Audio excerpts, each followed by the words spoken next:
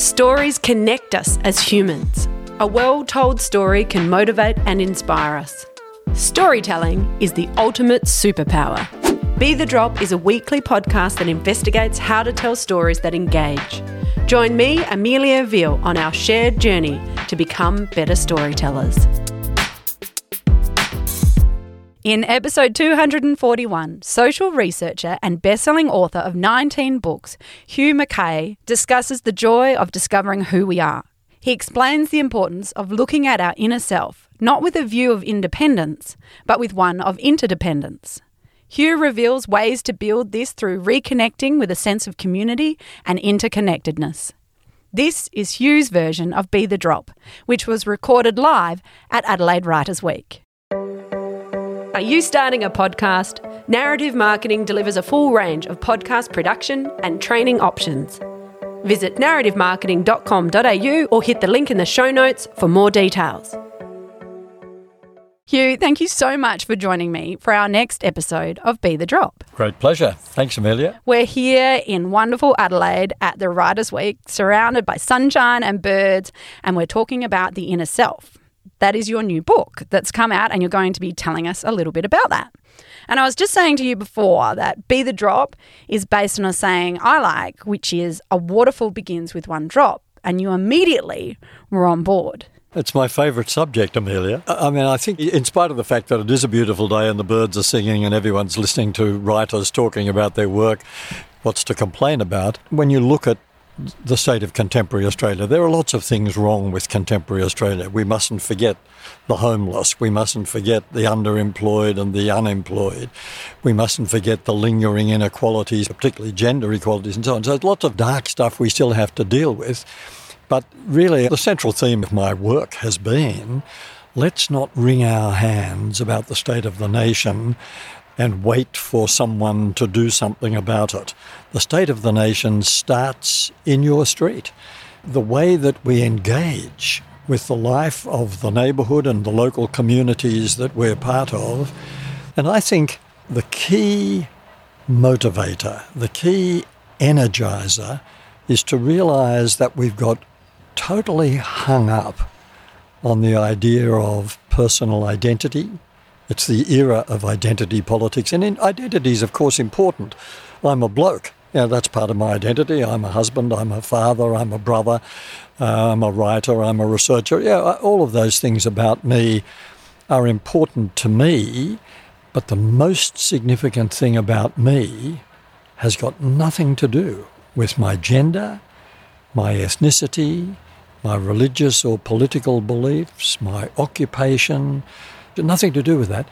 The most significant thing about me is that I share a common humanity with you and with everyone else. The fact that you're a woman and I'm a man is not nearly as interesting as the fact that we're both humans. That's the real thing about us. And I worry that in this era of identity politics and identity obsession, that we've become so hung up on me and what's unique about me and how I'm different. But let's not forget that if we keep emphasising difference, we'll become more and more fragmented as a society. One of the good things about COVID-19 is that it's brought many local neighbourhoods back together again, as we've realised that we really do have to make sacrifices for the common good, and we do have to look out for the well-being of the frail elderly and all that sort of stuff. That's been good, but the tide has been running in the opposite direction. We're living in ever smaller households. The fastest growing household type in Australia is the solo household. That's more than 25% of all Australian households now contain just one person. There's nothing wrong with that, as there's nothing wrong with a divorce rate that means about between 35 and 40% of contemporary marriages will end in divorce.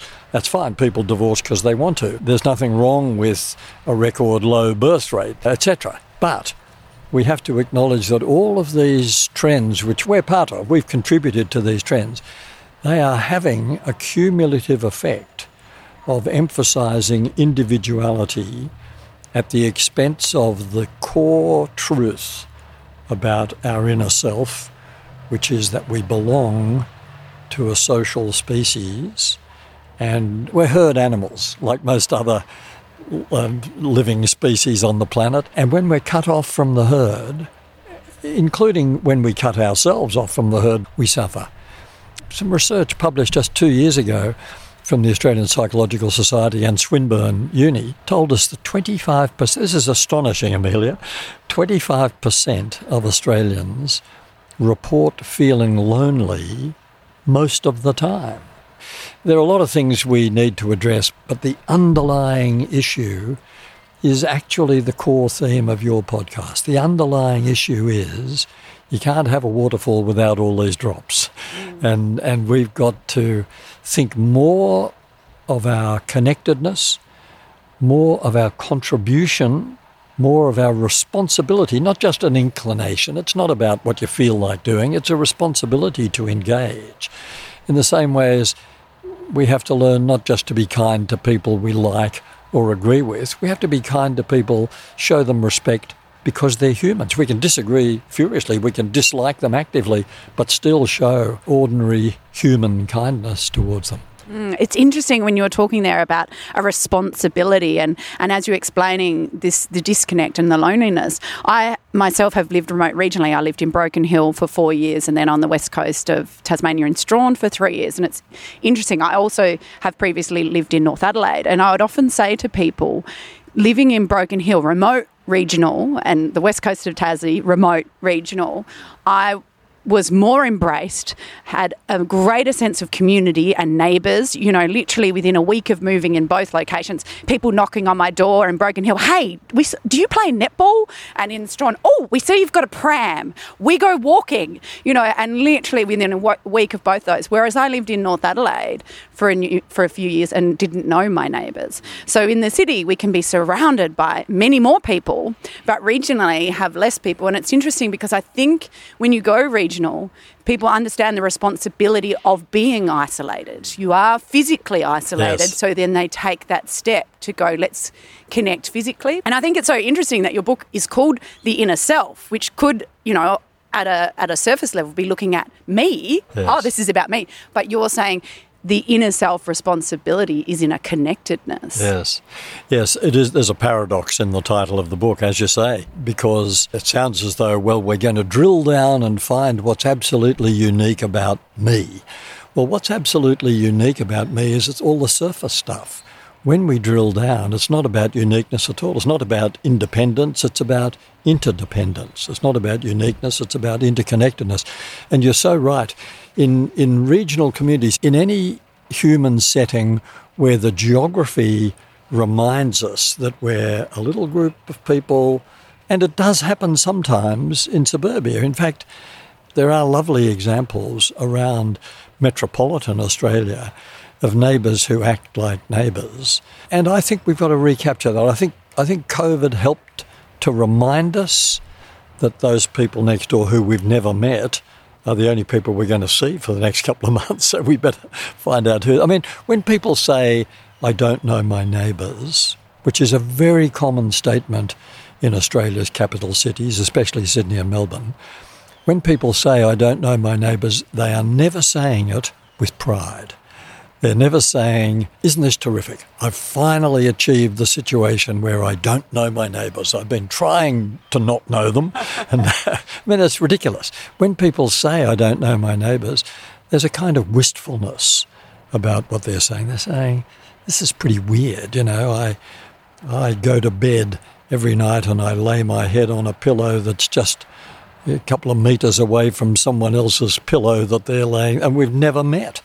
Well, how strange. It does seem to me that the street, or the apartment block, but let's say the street, is the test bed of whether we've got what it means to be civilised, of whether we've got what it means to be a member of a social species. That the street consists of people who are probably quite unlike us. They may be a very different age, different ethnicity, different politics, different ideas of how to raise kids, or different taste in music, whatever it is. But here's the test. Because they're different, we have to learn to connect with them and to be neighbours. It's a special category, neighbour. We know about friends, we know about colleagues, we know about families. What about neighbours? And that's what's going to determine the kind of society we become. I grew up a bit further out of the Adelaide Hills, and there was a gang of kids that would walk home. I don't feel as comfortable doing that with my children now. So safety and security comes into it. So how do we recapture the sense of neighbourhood in a more cautious environment? Yeah, well, you're asking the question, so you're the person who'd better start. And when this dawns on anyone, that's the moment to take an initiative. We've lost the art of saying, hey, come and have a cup of tea. It's all got to be done strictly by appointment, and it's probably going to happen in a coffee shop instead of in our home. But we can recapture that. And I'm not on some kind of nostalgia kick, far from it. I mean, I've been around a long time, and there's no period in my life that I'd want to go back to. I mean, people say, oh, the 50s were wonderful. The 50s weren't wonderful, especially if you're a woman. There are lots of things wrong with the 50s, 60s, 70s, etc. But we can, I think, learn something from the past and from other cultures about the little tricks that help to bind us together as a community. Now, you mentioned saying hello. It's ridiculous if you're walking along a street near where you live and you pass someone and you don't greet them. Don't smile, don't say hello, or wave at someone across their front fence. What a weird thing to do. We've drifted in that direction. But it's not irrevocable. And a crisis, of course, brings us back. COVID, bushfires, floods, catastrophes. What do we do when there's a bushfire? The community comes together like at no other time. I think one of the tragedies for us, not just Australia, Western societies in general, I think the tragedy would be if we became the kind of people so obsessed with our individuality, with our personal identity, that it takes a crisis to bring us together. Surely we don't have to wait for another pandemic, we don't have to wait for another natural disaster to start connecting with our neighbours. Let's start now. I mean, in the first half of life, naturally, we're pretty obsessed about establishing their identity, the job, the house, the car, the partner, the kids, etc. Now, there's some very interesting research, Amelia, that almost all of us, typically in our 40s, when we say, actually, there's more to this than just me, a natural part of maturing is to realise that we belong to each other, that we're part of this grand term common humanity. And I think when we start to relax about our personal sense of identity and tune in to this much greater idea that our contribution is through engagement and belonging and giving other people a sense of belonging, that's when life becomes much richer. So for you then, what are some of these key things that people can do to connect with the inner self that connects with others? How do we go through that? Well, people have all sorts of techniques for doing it. Now, you've mentioned meditation, which is a very increasingly popular technique. People don't always realise where it's going to take them, but you're starting to realise where it's taking you. And in fact, there's a particular Buddhist sub-branch of meditation called loving kindness meditation, which is all about focusing on people we're having trouble with and trying to think more kindly of those people, to understand why they're the way they are and to think about how we might connect with them in a more personal, in a kindlier way. But I think if we're not having real trouble with the idea, but only with coming up with ways of expressing the idea, then it's easy. Start with the smile. Start with think of everyone you meet, because this is true. Everyone you meet carries a shadow with them. Everyone you meet has experienced some sadness. Everyone you meet, including people you don't actually meet but just see in the bus or passing in the street, has had some kind of tragedy in their life, and they might be experiencing it now. If you say, "Hi, how's it going?" without even expecting a conversation, but just an acknowledgement that they are on the planet with you, that can be a powerfully, like a magic therapeutic moment for that person. I think we need to recognise that of all the social, emotional needs that humans have, the deepest and most powerful need is the desire to be taken seriously. Hear me. Acknowledge that I exist. So a smile can be interpreted at a moment of need in the other person. A smile can be a wonderful symbol of the fact that I take you seriously enough to notice you're there and to smile at you and say hello. Or if I'm sitting next to you on the bus and you're starting to pour out your troubles to me, I'm listening attentively and sympathetically. Those are the little things that we can do. Just look for ways to show people that we've noticed and we actually want them to be part of this neighbourhood, this community. There's no magic solution. I mean, there's nothing mysterious or difficult about this. It's the really simple things that individuals do one by one that send out the ripples of kindness and engagement. And that example is contagious. And it's interesting because what you're talking about is going back to the core human nature, that connectedness. And in a way, you're saying do the simple things. I think in a way we've got caught up in the complex and, which is important. We need to have space for the complex and understanding differences and appreciating differences in identity. Yep. But I think, as you're saying, in that we've sort of missed some of this, the core bit of who it is and what it is to be human and how we can do that. And I think that's where we see these links with anxiety and mental health. And so, it's about finding that joy in connectedness. Yes, absolutely right. And I'm not so stupid or naive as to suggest we should abandon our smartphones or not leave a relationship that's unsatisfactory, or that we should suddenly have more kids in order to promote the community, or, maybe we should be a little less busy. Maybe we should spend a little less time on social media or doing other things with information technology. But we're not going to give any of those things up. That's how the modern world is. So let's take a clear-eyed look at it and say, yep, I'm part of all those trends, so I won't change the way society is. I won't reverse any of these trends, but I will look for ways to live that help to counteract the effects of these trends. No one's going to chuck their smartphone in the River Torrens, but we don't have to have them on all the time. Maybe a little bit of a trade-off. Maybe one of those hours should be spent having coffee with a neighbour. Yeah, and that's very deliberate and considered. So for you then, where do you see it going? I'm very optimistic about this, Amelia, thanks to COVID.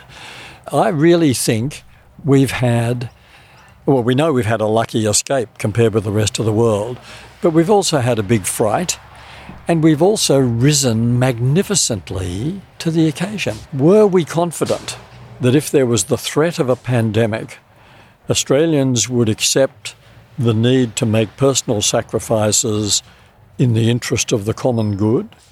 Would we stay home? Would we wear masks? Would we not shake hands? Would we do all sorts of things, to protect ourselves, sure, but mainly to save the lives of other people who might be much more frail than we are if they got the virus? Answer, we didn't know whether we could do it, but we did it.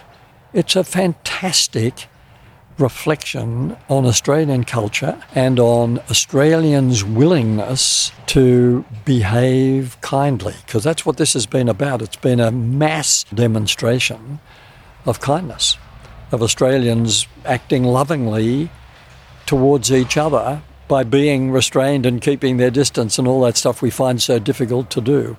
So I think the long-term... People who lived through the Great Depression in the early 30s were transformed by that experience, and the values they learned, people who lived through that were changed by it and ended up saying, look, it was awful, but it was the making of us. Really, we were very lucky to have been shaped by that kind of difficult period. Now, I think we'll have a COVID generation of young adults who'll say that was really weird, and we lost our job, or we had lots of times when we were more lonely than ever, but there were wonderful things about understanding the importance of the neighbourhood and looking out for the old bloke at the end of the street who might need someone to get his prescription made up for him or do his shopping or mow his lawn or something. We connected with all that sort of stuff, and that's never going to leave us.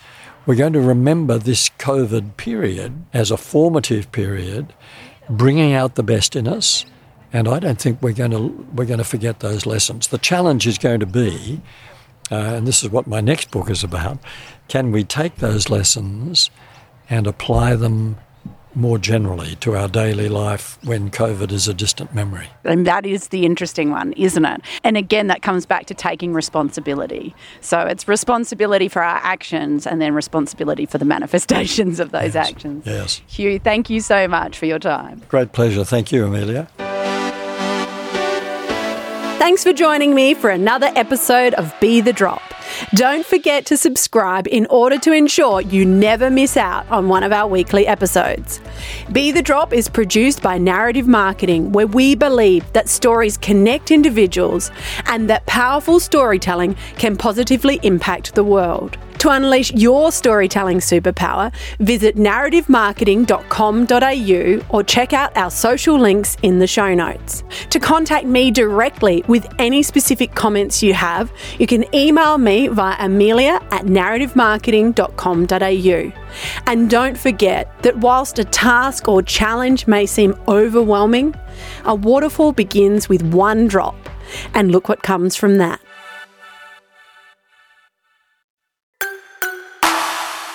This is a Narrative Network podcast.